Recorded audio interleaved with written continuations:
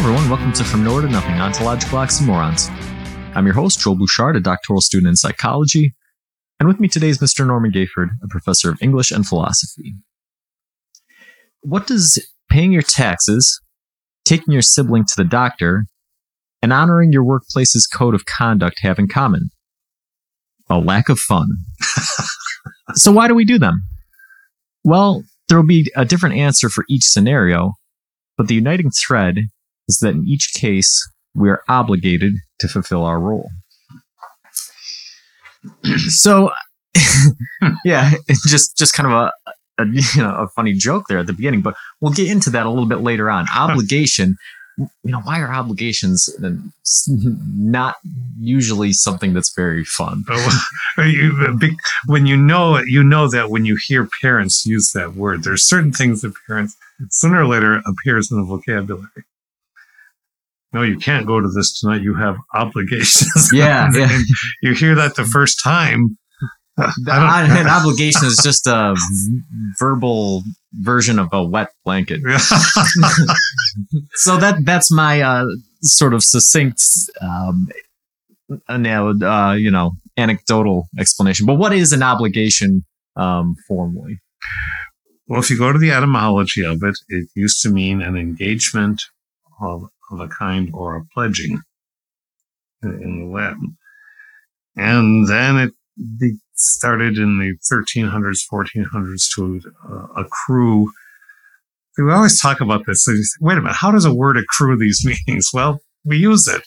Yeah. And we use it enough in a certain way, and people start saying, oh, that's what it means. It's a strange, like barnacle on a ship. It just doesn't get scraped off. It survives and it grows bigger.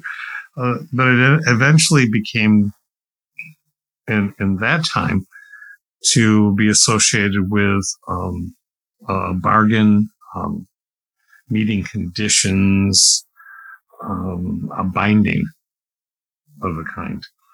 And so it wasn't initially a binding, but that accrued to it in times medieval. And then it became more litigious, legalistic, which is all very nice to hear, but we know that there are different kinds, as you said at the beginning. There are internal obligations and external obligations. There are intrinsic obligations and extrinsic obligations. There are not irreversible, but unignorable obligations, contractually based obligations. And then there are the unstated ones. Yeah. I love going over the etymologies because, like you were just saying, so like in obligation, the word, its meaning has changed subtly. It started out as pledge or whatever, whereas other words we've looked at, in some cases, that what they mean now doesn't really correlate with what the original version of the word meant. Yeah, right. And so, yeah, I think that if at any point in history it's easy to see how words take on different meanings, it is now, right? I mean, because you think about 5 years ago, if you said the word fire, you were talking about a physical fire. But now the word has been used so much to mean something that's cool or attractive that there's a good chance that maybe several decades from now, fire takes on a completely different meaning from what it does. The ephemera of popular usage. Things froth around and then they settle, and some things don't. Some things just evaporate and stay.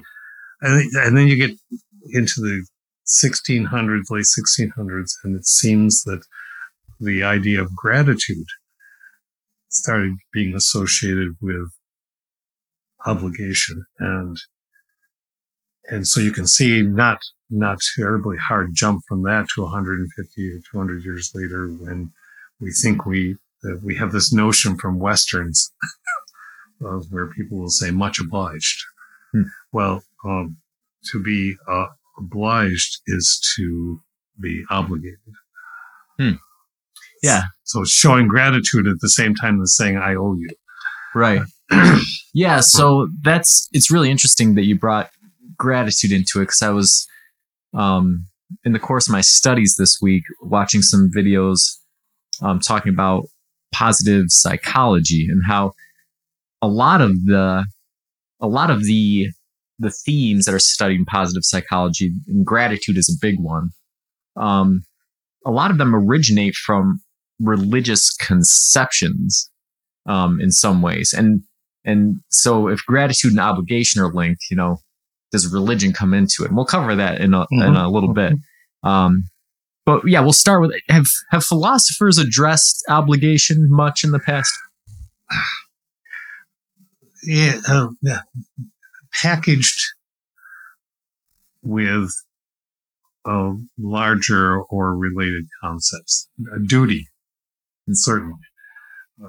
So when we talk about duty ethics, then obligation is, even if it isn't stated constantly, it's built into that. And that goes back a long way. So yes. So if some listeners are thinking, well, okay, so obligation, duty, what's the difference between the two of them? How would the philosophers have described that? A duty is something that has been established formally. Again, there are various kinds. Let's go with the exterior first. If I join the military, I'm told that these are the things that I must do. And I can't just leave without there being consequences. Mm-hmm. Is that accurate? Yeah. Right. It's true of a company. If I contractually bind myself into a company, then there are upfront things that I am saying that I will accept as requirements, duties. But then other things show up that you never anticipated, and that's a little bit grayer because somebody might say, well, that was part of why we hired you, and you might say, no, that was never particularly stated. So in a formal exterior, extrinsic duty, one usually requires a contract of some kind or other. And signing that contract is the binding. Yeah. When I was looking into it, from what I was sort of piecing together, it seemed like an obligation is what you're trying to accomplish, and duty is sort of your response to an obligation. Mm-hmm. So, in a workplace, right? You're obligated to show up to work on time, and then that means it's your duty to make sure you leave with enough time, make sure that you anticipate things you might run into. Or if you're obligated to make 100 parts a day, then it's your duty to sort of pace yourself and make sure you have enough materials and do these sorts of right. And things. if I'm going to be going to work, then I have a duty to tend myself in such a way that I am awake and in a condition that I'm able to do the job. Yeah. So the obligation is kind of the goal, or what you're obligated to do. Yep. And then your duty is the execution of it. It yep. creates a really interesting question with companies who have formed unions, right? Because if you think about it, so a company is obligated, workers are obligated to do something that furthers a company's goals. Yeah. And then the employee's duty is to meet those obligations. But there's times throughout history where employees say, I'm not going to execute these duties. And then employers renegotiate, or the employees organize, and yeah. there's a redefinition of what the duties are. But in many cases, the obligations remain the same. Mm-hmm. Mm-hmm. And so that creates this complexity. Like, so duty and obligation are, inextricably linked. But at the same time, duty can be negotiated with the obligation remaining the same. Yes, it can. And that's a very fair parsing that you just did, which takes us back to question the idea of balance on both sides of the binding. And often employers are not interested in a fair or equitable balance. And that's why unions get formed, in order to, as you say, to negotiate the duties so that it becomes more humane in and of itself, but then also within the construct of the larger society in which that job at that time is being done. Yeah, so much like we've talked about in previous episodes with stories, right? Campbellian story arcs. Mm-hmm. It's tempting to see things as having a closed circuit beginning and end, but duty and obligation does not work that way. No. So just because you're a worker and the company has obligations and you have a duty to the company, you have other duties. You have duties to your family and to society. Special, and and some of them are called special obligations because you go above and beyond. Those obligations may clash with other obligations. Right. And so that would change from company to company, right? Like, so you always see in pop culture the crusty old vet on the police force who's always, it's his duty to do something. And so he has no family life. He's basically a shell of a human being, but he's the best darn cop that there is because he always lives up to his obligations, right? And so this idea of having obligations to things other than your job and having duties to those obligations complicates that picture quite a bit. So I guess the next natural question would be, what creates an obligation? That's the fascinating part. Some people would argue that this is peripheral indicator of, or if not proof of, a conscience. But you have Jiminy Cricket in your head saying, well, I said I'd do this job, so now I need to do it. And if I don't, then I should be kicking myself, or I should be embarrassed, or I now have a new duty, which is to withdraw myself from something that I said that I would do if I don't want to. I never should have said it in the first place. So then we got another kick from the conscience saying, then why did you do that? It's very psychological. Absolutely. And so as I'm doing my doctoral studies and I'm leaning towards being a consciousness researcher, this pops up quite a bit. And an interesting tidbit for the listeners out there is that in researching consciousness and looking at language, what you find out is that in Greek and Latin, some of these other languages, there was no word for consciousness as early as 1,500, 2,000 years ago, which creates very interesting implications for Julian Jaynes' theory, which is one of my favorite books, just from a storytelling aspect of humanity. But even more interesting is that, so the word for consciousness doesn't exist until fairly recently in human history, but the word conscience does. So you have conscience before consciousness. And what does that say about obligations and duties and things? We're suggesting, aren't we, that there's something outside that has put them into us. I mean, that's where some of the sociological backfilling would occur. Well, we have a conscience. Well, who gave us a conscience? Well, we could say we evolved one, but there would be people say, no, that's what you get when you're created. I mean, you're not going to prove that, but it is interesting that it predates consciousness. And so we look to nature, right? I was reading an interesting article yesterday about the headline of the article was, "Who runs the world?" Ants. Ants are a really good example of this, right? Ants, if you think about ants' consciousness, probably very, very limited. Mm-hmm. But if you think about conscience, or something that tells them what their obligations are and what their duty is to fulfill those obligations, it's almost the strictest, most regimented, very tactile version of this concept, right?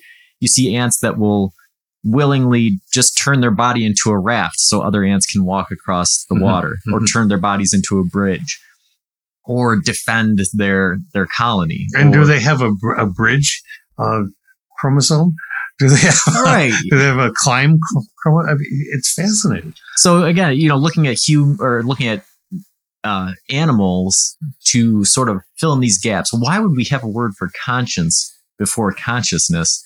Then you look at nature and you see ants who have a low level of consciousness, but appear to have this ingrained sense of what their duties and obligations are. It tells you that this idea of obligation is built a lot deeper into the brain's structure. This isn't a prefrontal cortex thing. No. This isn't so much to do with decisions or conscious thinking. It's a lot further back into that autonomous system. We have this built deeply into our DNA, which would indicate that it has an incredibly necessary use, right? Because it's not an appendix kind of thing. Yeah. It's its use is multifold. Because let's see. We can argue that we have political, social obligations. We have special obligations. We have self obligations. And that goes back to what I mentioned before about going to, if I take on a job, then I have an obligation. Or even if I don't take on a job, if I'm in a relationship with somebody, I have an obligation to keep myself as healthy as I can. Don't I? And then you might say, well, no, I don't care. I'm just going to go to pot. I'm just going to go to seed. But what about those people who may need my help or presence? What about those people who may want my help or presence? And none am I supposed to care about that, but I do care about that. That's built in there somewhere. And then when people don't care about that or stop caring about that, then we get worried about those people. So all these levels. Yeah. And so this question, what creates an obligation, it becomes very interesting, right? Because I think that in that part that you just mentioned, it's a family, right? And you're part of this family. Let's say you're the father in a family, right? You say, okay, I have an obligation to maintain my physical health, maintain my mental acuity, to, be emotionally supportive, be able to solve problems mentally, have the physical capacity to be able to help out my children, these sorts of things. But then nature has it built in that at some point you're going to die and that your children are going to need to have the tools of emotional, mental, and physical strength to carry on without you. And so what does that mean for the initial obligation, right? So does the obligation end at some point? Does your obligation to be the father, the paternal figure, to provide that level of emotional, mental, and physical support, does it end at some point? Does it change over time? Are obligations able to change? We talked about duty changing with obligations staying the same. But can obligations change with duties remaining the same? Can the reverse be true, do you think? If I have an obligation to carry out my best interpretations, which are often up for interpretation because of changes of years in life, I have an obligation to be the best father I can. Well, that sounds already well and good, but then you have to get in the definition. What does that mean? And you just listed some of those things. But that means being able to change, because my adult children do not need me to tell them to go to school today, right? And they didn't even need me to do that. But children need you to provide food and to guide through food and give options and millions of things, right? But those, of course, change as they grow and become adult themselves. They don't need dad in the same ways. So do you think that's a change in the obligation or a change in the duties? So if you say, my obligation is to be a good father, if that's the obligation, then that might be able to be steady state. But the duties of fulfilling that obligation might change as a child develops. Would you agree with that position, or do you think that the obligation itself might change over time? I think it depends.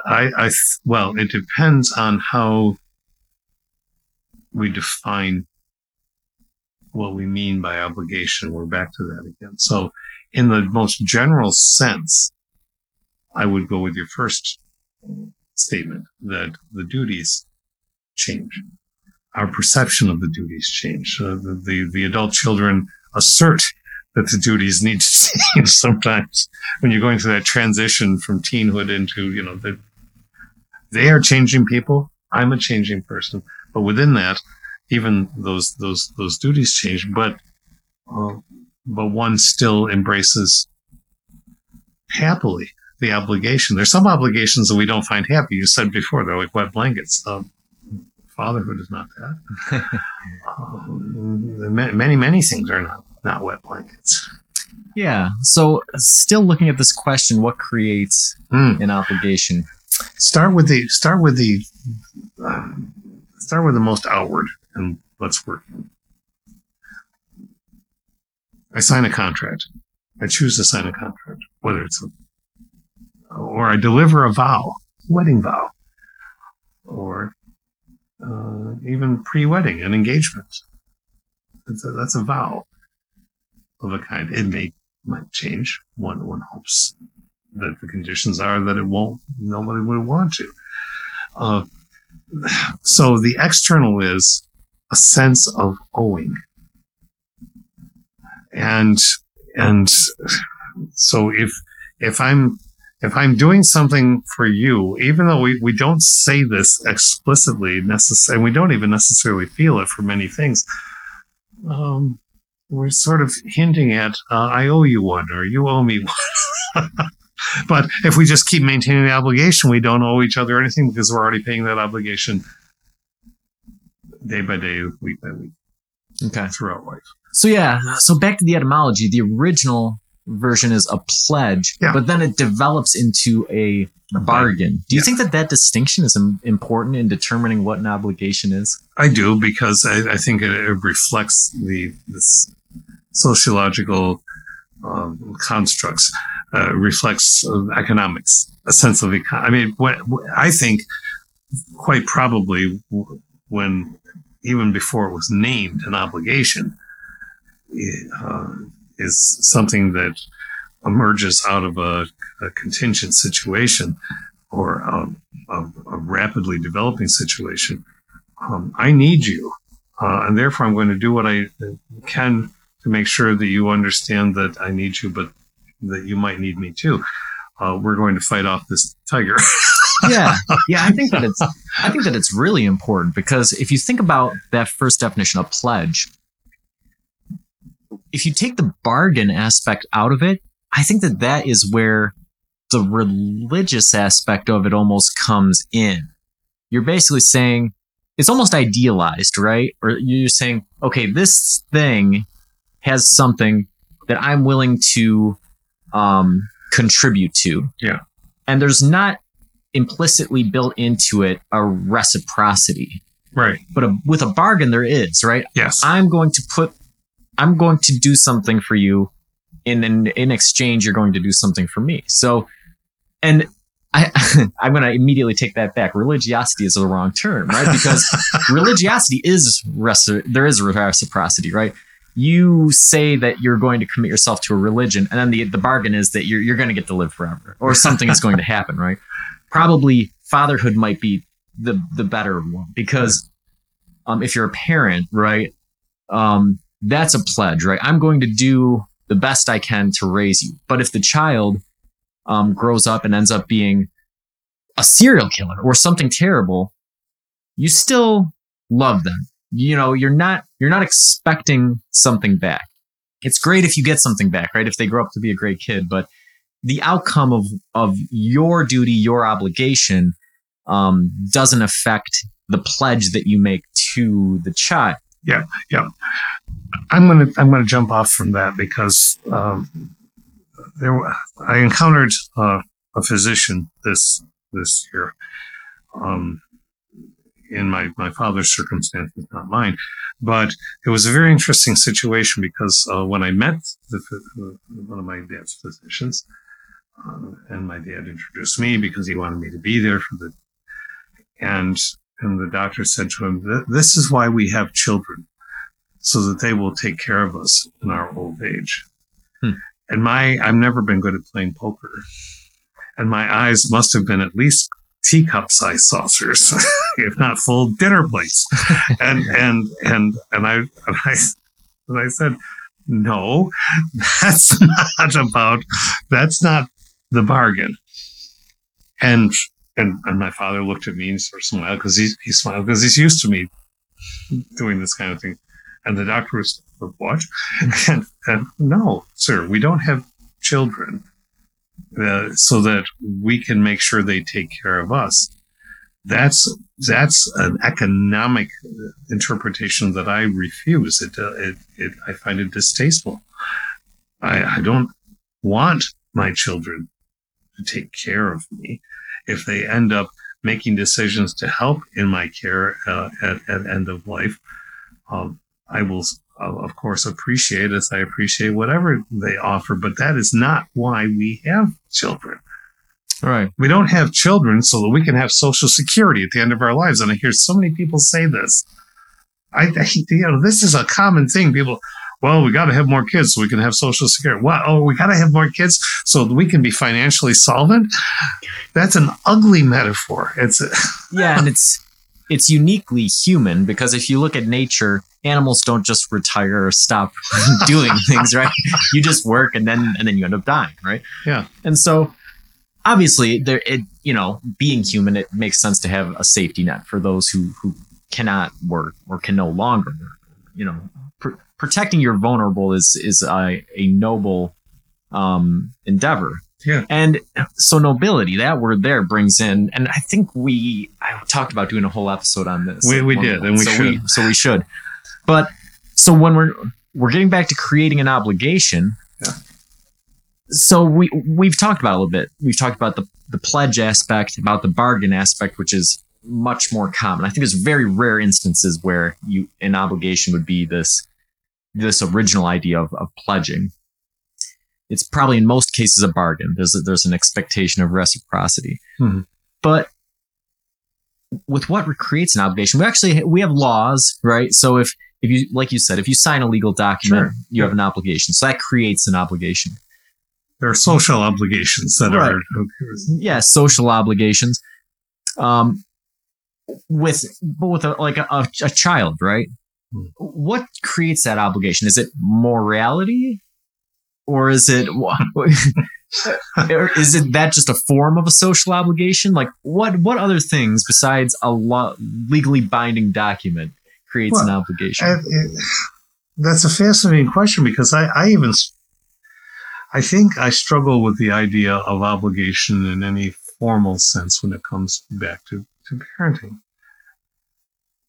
We bring these beings into the world. They didn't sign a contract to come into the world. They didn't ask to be born. They didn't, there's no, there's no document there.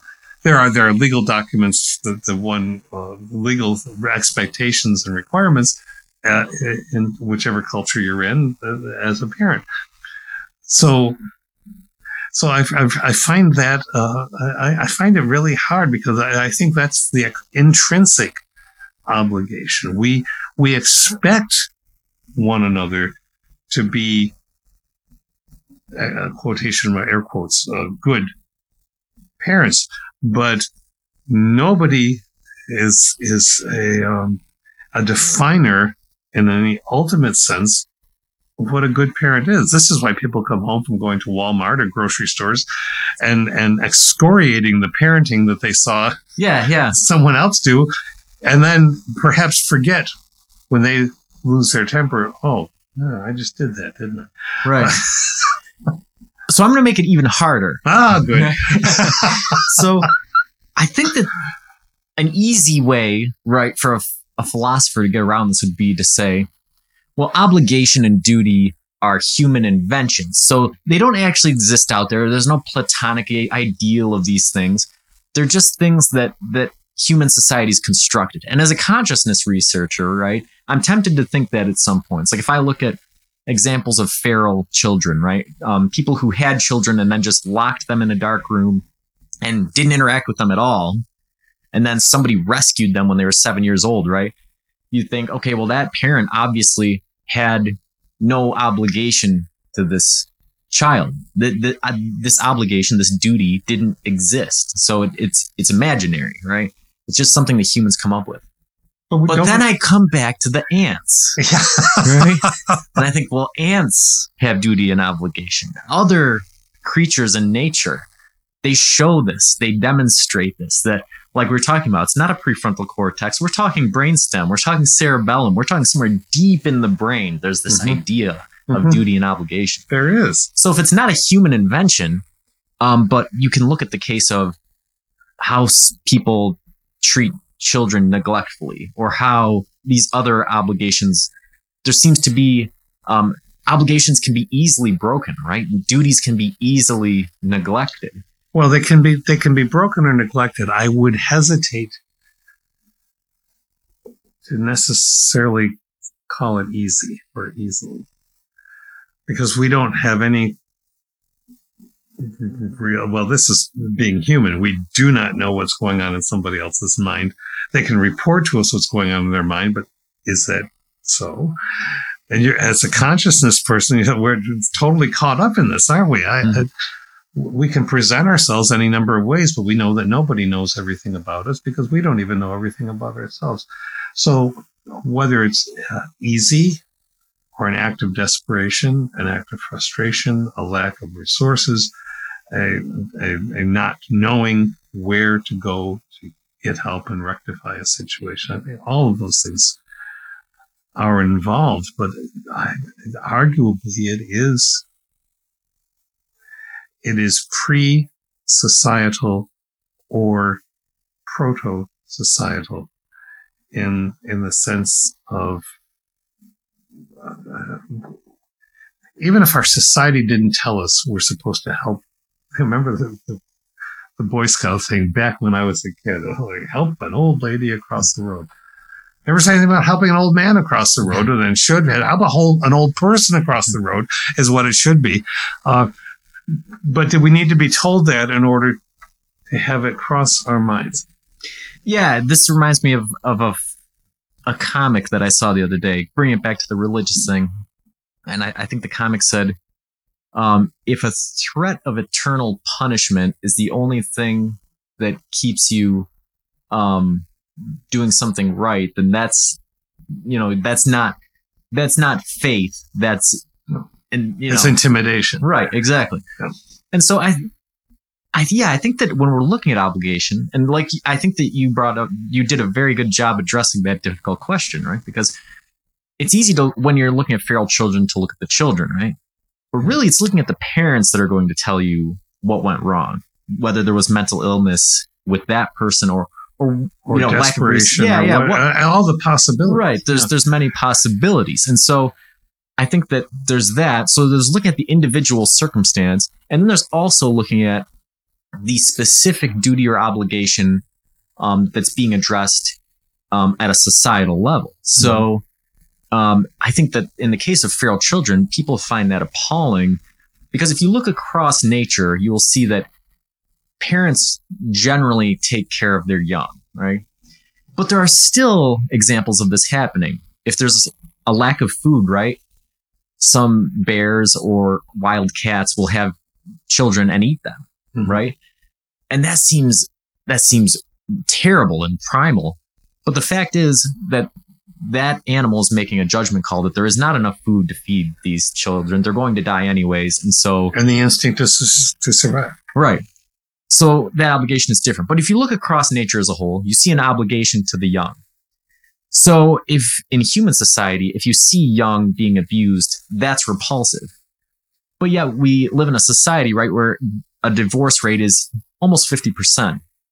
Now, if you look across nature, you do not see a high rate of monogamy, and especially in primates, right? It's not something that is technically sticks out. So if there's a violation of that obligation or a dereliction of that duty, people don't tend to frown on that as heavily as they would a neglect or an abuse of an offspring. Yeah. So, and again, so that translates to jobs, right? Or to religions, or any aspect you can think of where there's an obligation and a duty. I think you have to look at that section of by itself, isolated from other obligations and duties, and then also the specific scenario that it's put into to determine what degree, like we were talking about the crusty police officer, right? the detective. Okay, so normally we wouldn't look at that level of duty to an obligation as something that's healthy. Right. But if you look at it as protecting the safety of society as a whole, right? Trying to bring down a terrorist operation or do these things, then we idolize it a little bit, right? Because this person is neglecting their other duties, their individual things, in order to protect a larger segment of society. If that's what they're doing, and so we're going to it's a lovely model, but if the detective doesn't know how to maintain a personal relationship and isn't interested in that and got married and didn't really want to be married and just abandoned the family, but says, but I'm going to be a hero, that's not laudable. Now, what the detective may end up accomplishing could be award winning, but what's really for me the useful part of this model that you've just created is the clashing of obligations, because we don't like to think about clashes in our life, and yet they are replete, because how could they not be? Our political, our social, our interior lives change from day to day, and so our obligations have to shift. Today, any given day, any given person. Back a few years ago, a mom who needs help, mother-in-law who needs help. What if they both need help at the same time? You don't just say, well, it's my mother, so I'm going to go help her. You got to, how do I help my mother-in-law, right? We wrestle with these things, we wrangle with them because we feel conscientiously, and maybe even deeper than that, the obligation to that other human being. How about two soldiers who this has been documented a number of times in a variety of wars, who both pull their guns on each other but choose not to shoot. Was that an obligation to a fellow human being that arose above the training? Was that a moment that said, I've had enough, I'm not doing this anymore? I have an obligation to my sense of what is right.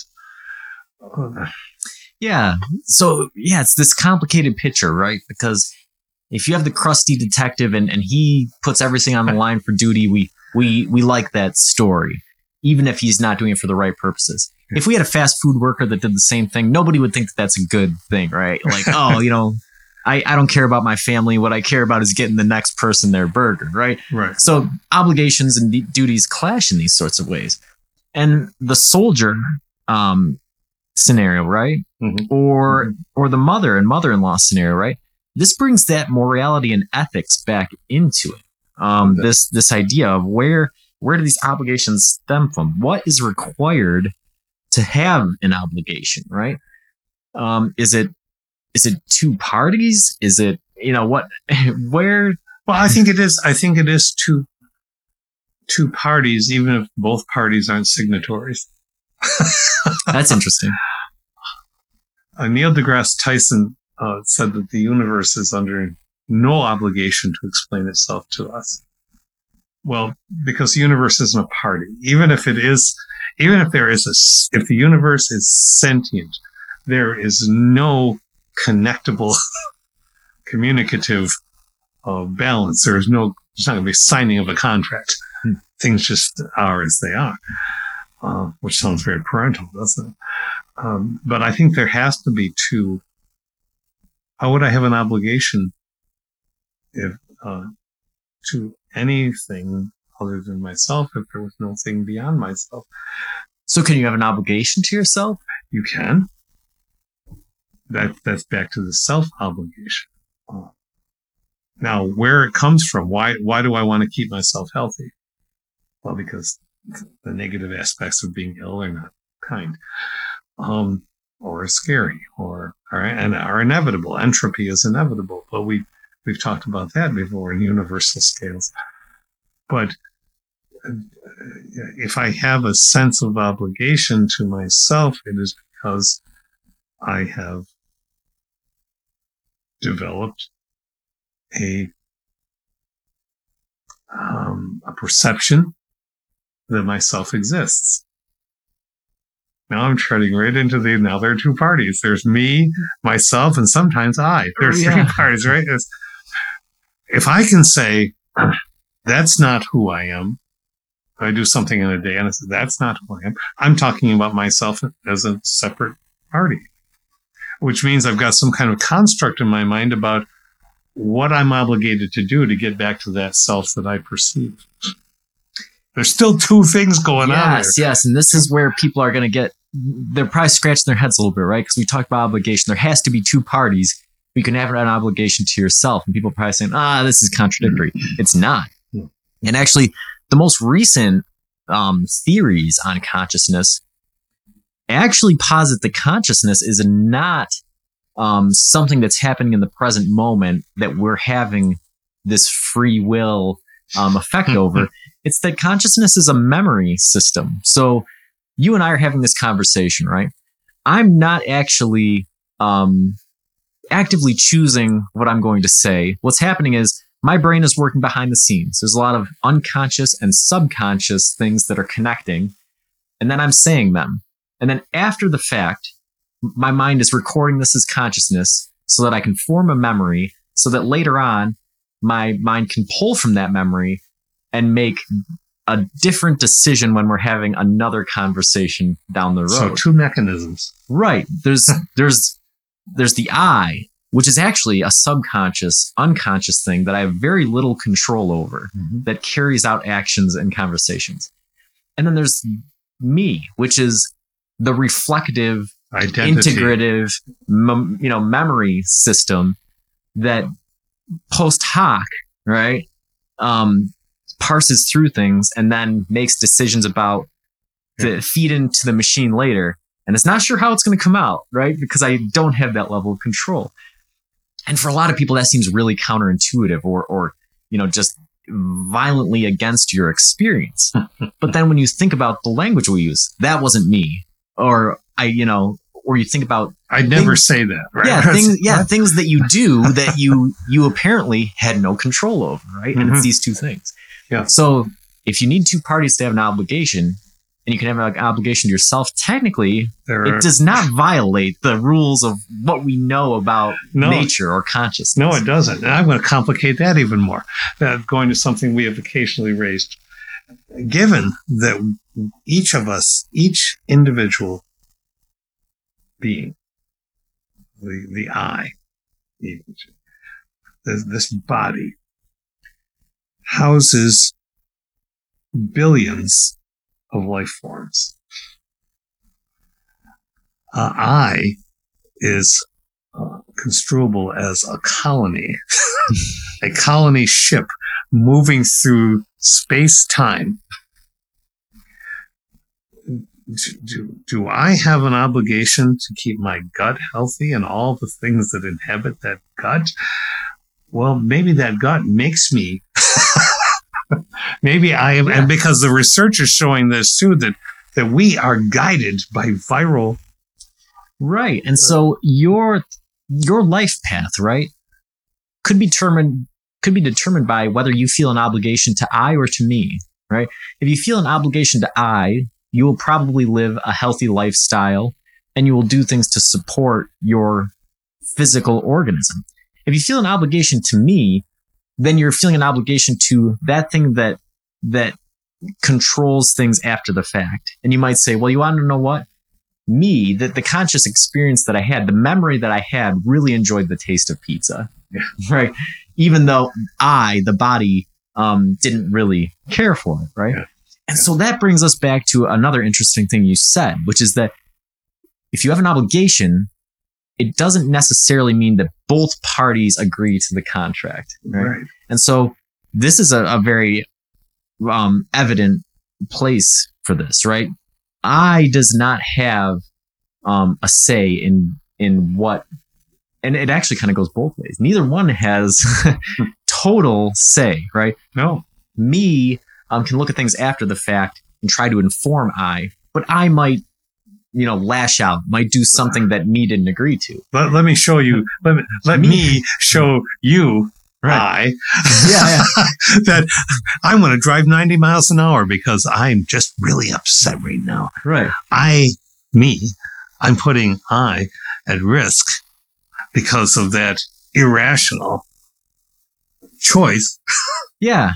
And we see that with other relationships too, like the parent-child one, right? Like you mentioned, the child had no say in becoming a person. Zero. So as a result, if the child grows up and decides to act in a way that is the parents don't condone at all, well, guess what? The child was never under any obligation to fulfill the parents' expectations because the child had no say in the obligation of being a child, technically. And the child had no say in the chromosomal genetic structure. It all is given. Right.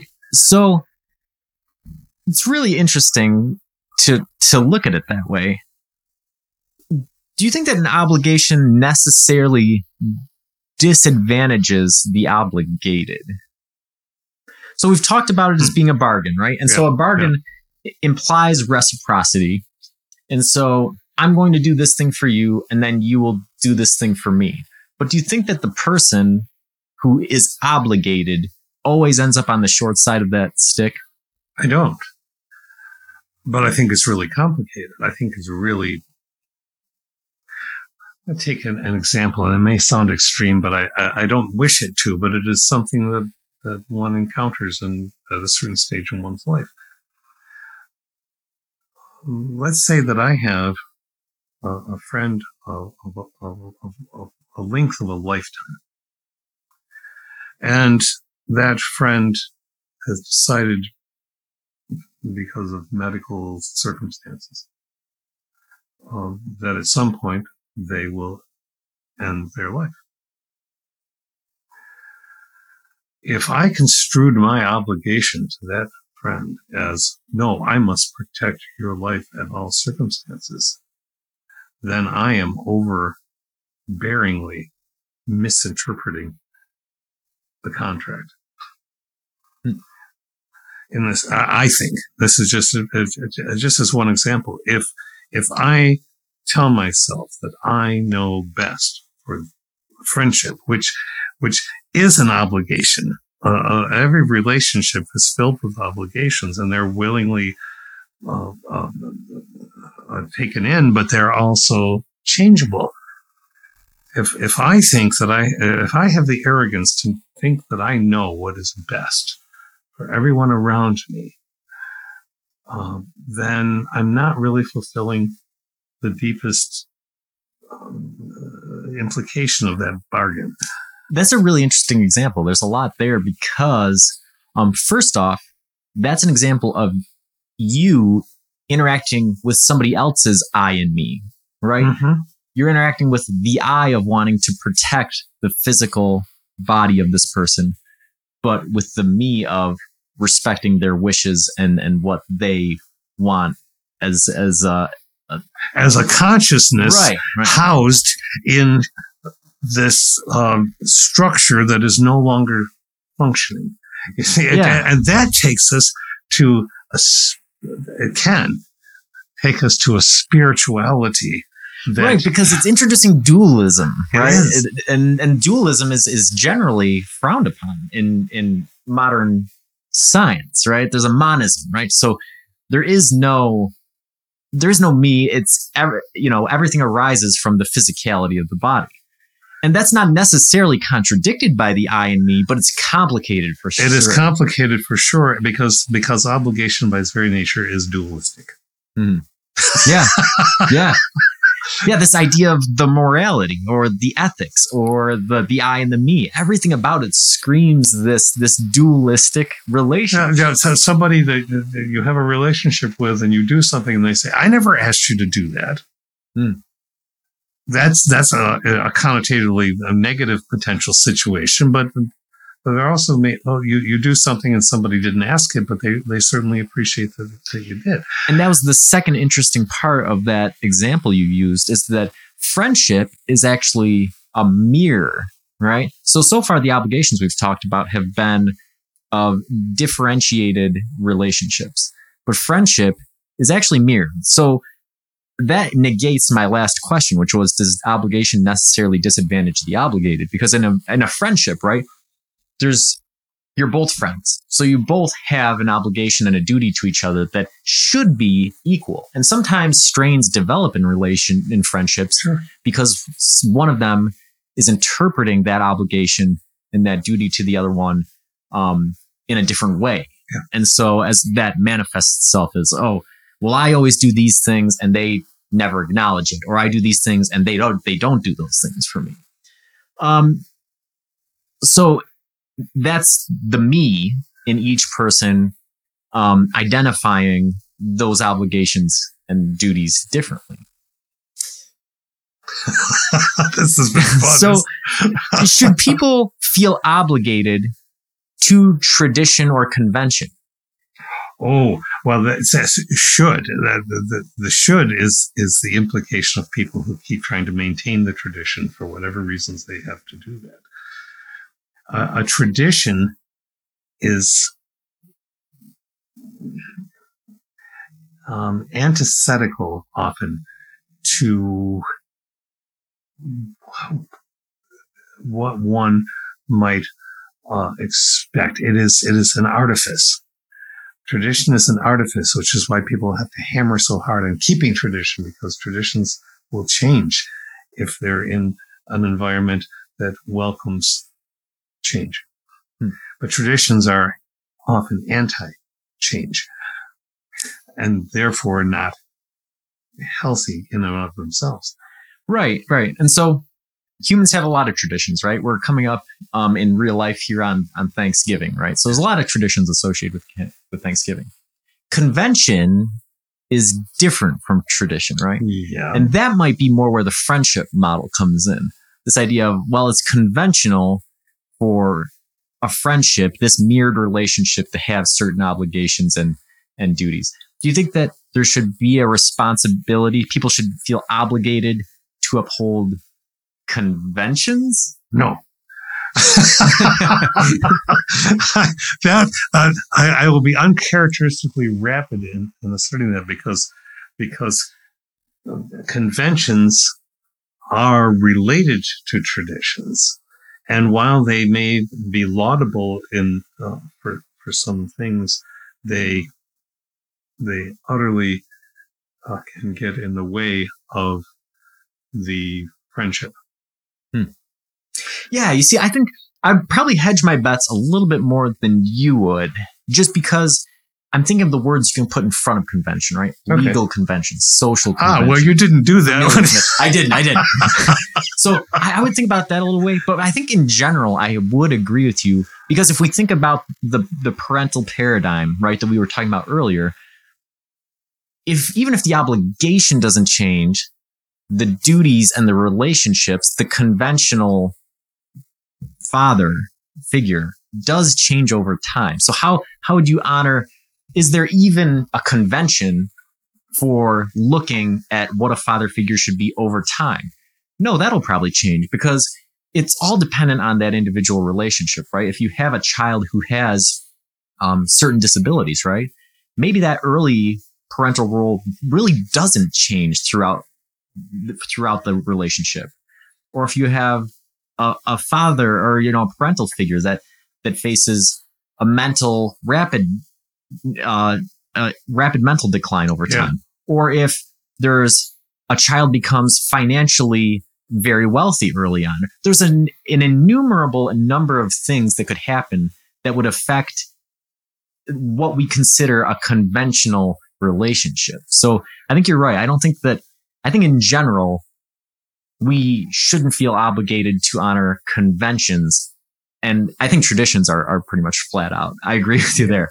I think conventions might be a little bit more touchy, but I think there's so many things that can alter what is considered conventional that it's mostly going to be impractical to think of honoring. It is impractical because a society could not, even if it really tried to, because we see it happening we see it happening across the planet. We see it happening in Iran. We see it happening in our country and very different kinds of things where people want to bullet point what is allowable and what is not. And that never, ever works. Yeah. Even though people wanted to scream and fall on that particular sword, to use a phrase we were talking about, or this is the hill that I'm going to die on, right? Well, you can bullet point to kingdom come and you're going to miss something. Well, which takes me oddly to that little thing that I talked about with my nephew, who was involved in working with what do I want to say, intelligent cars, automatic, automated cars, where part of the programming job is to anticipate every possible thing that a car might encounter on a roadway. That's an impossible task. Yeah. So, man, this has been really fun. And we talked about it a little bit last week after the show. We're getting into some topics. I'm going to congratulate us prematurely. We're going to hit 10,000 listeners probably today. And so it's a big milestone, right? We have been talking to you folks for a long time. You've obviously had a lot of interest in what we've said. And some of the topics that we've been talking about recently, as the show progresses, we run out of major topics, right? Things that our philosophers have covered in the past. Not that we don't constantly refer to them and constantly reflect on these topics, because they're ingrained throughout the things that we talk about.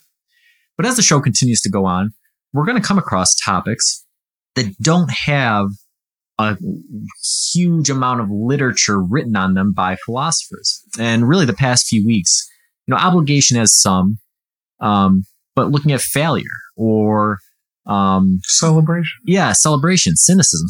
Cynicism had a lot, but yeah, celebration, failure. Some of these things don't have a whole lot of philosophical literature, and that gives us the opportunity to philosophize ourselves, right?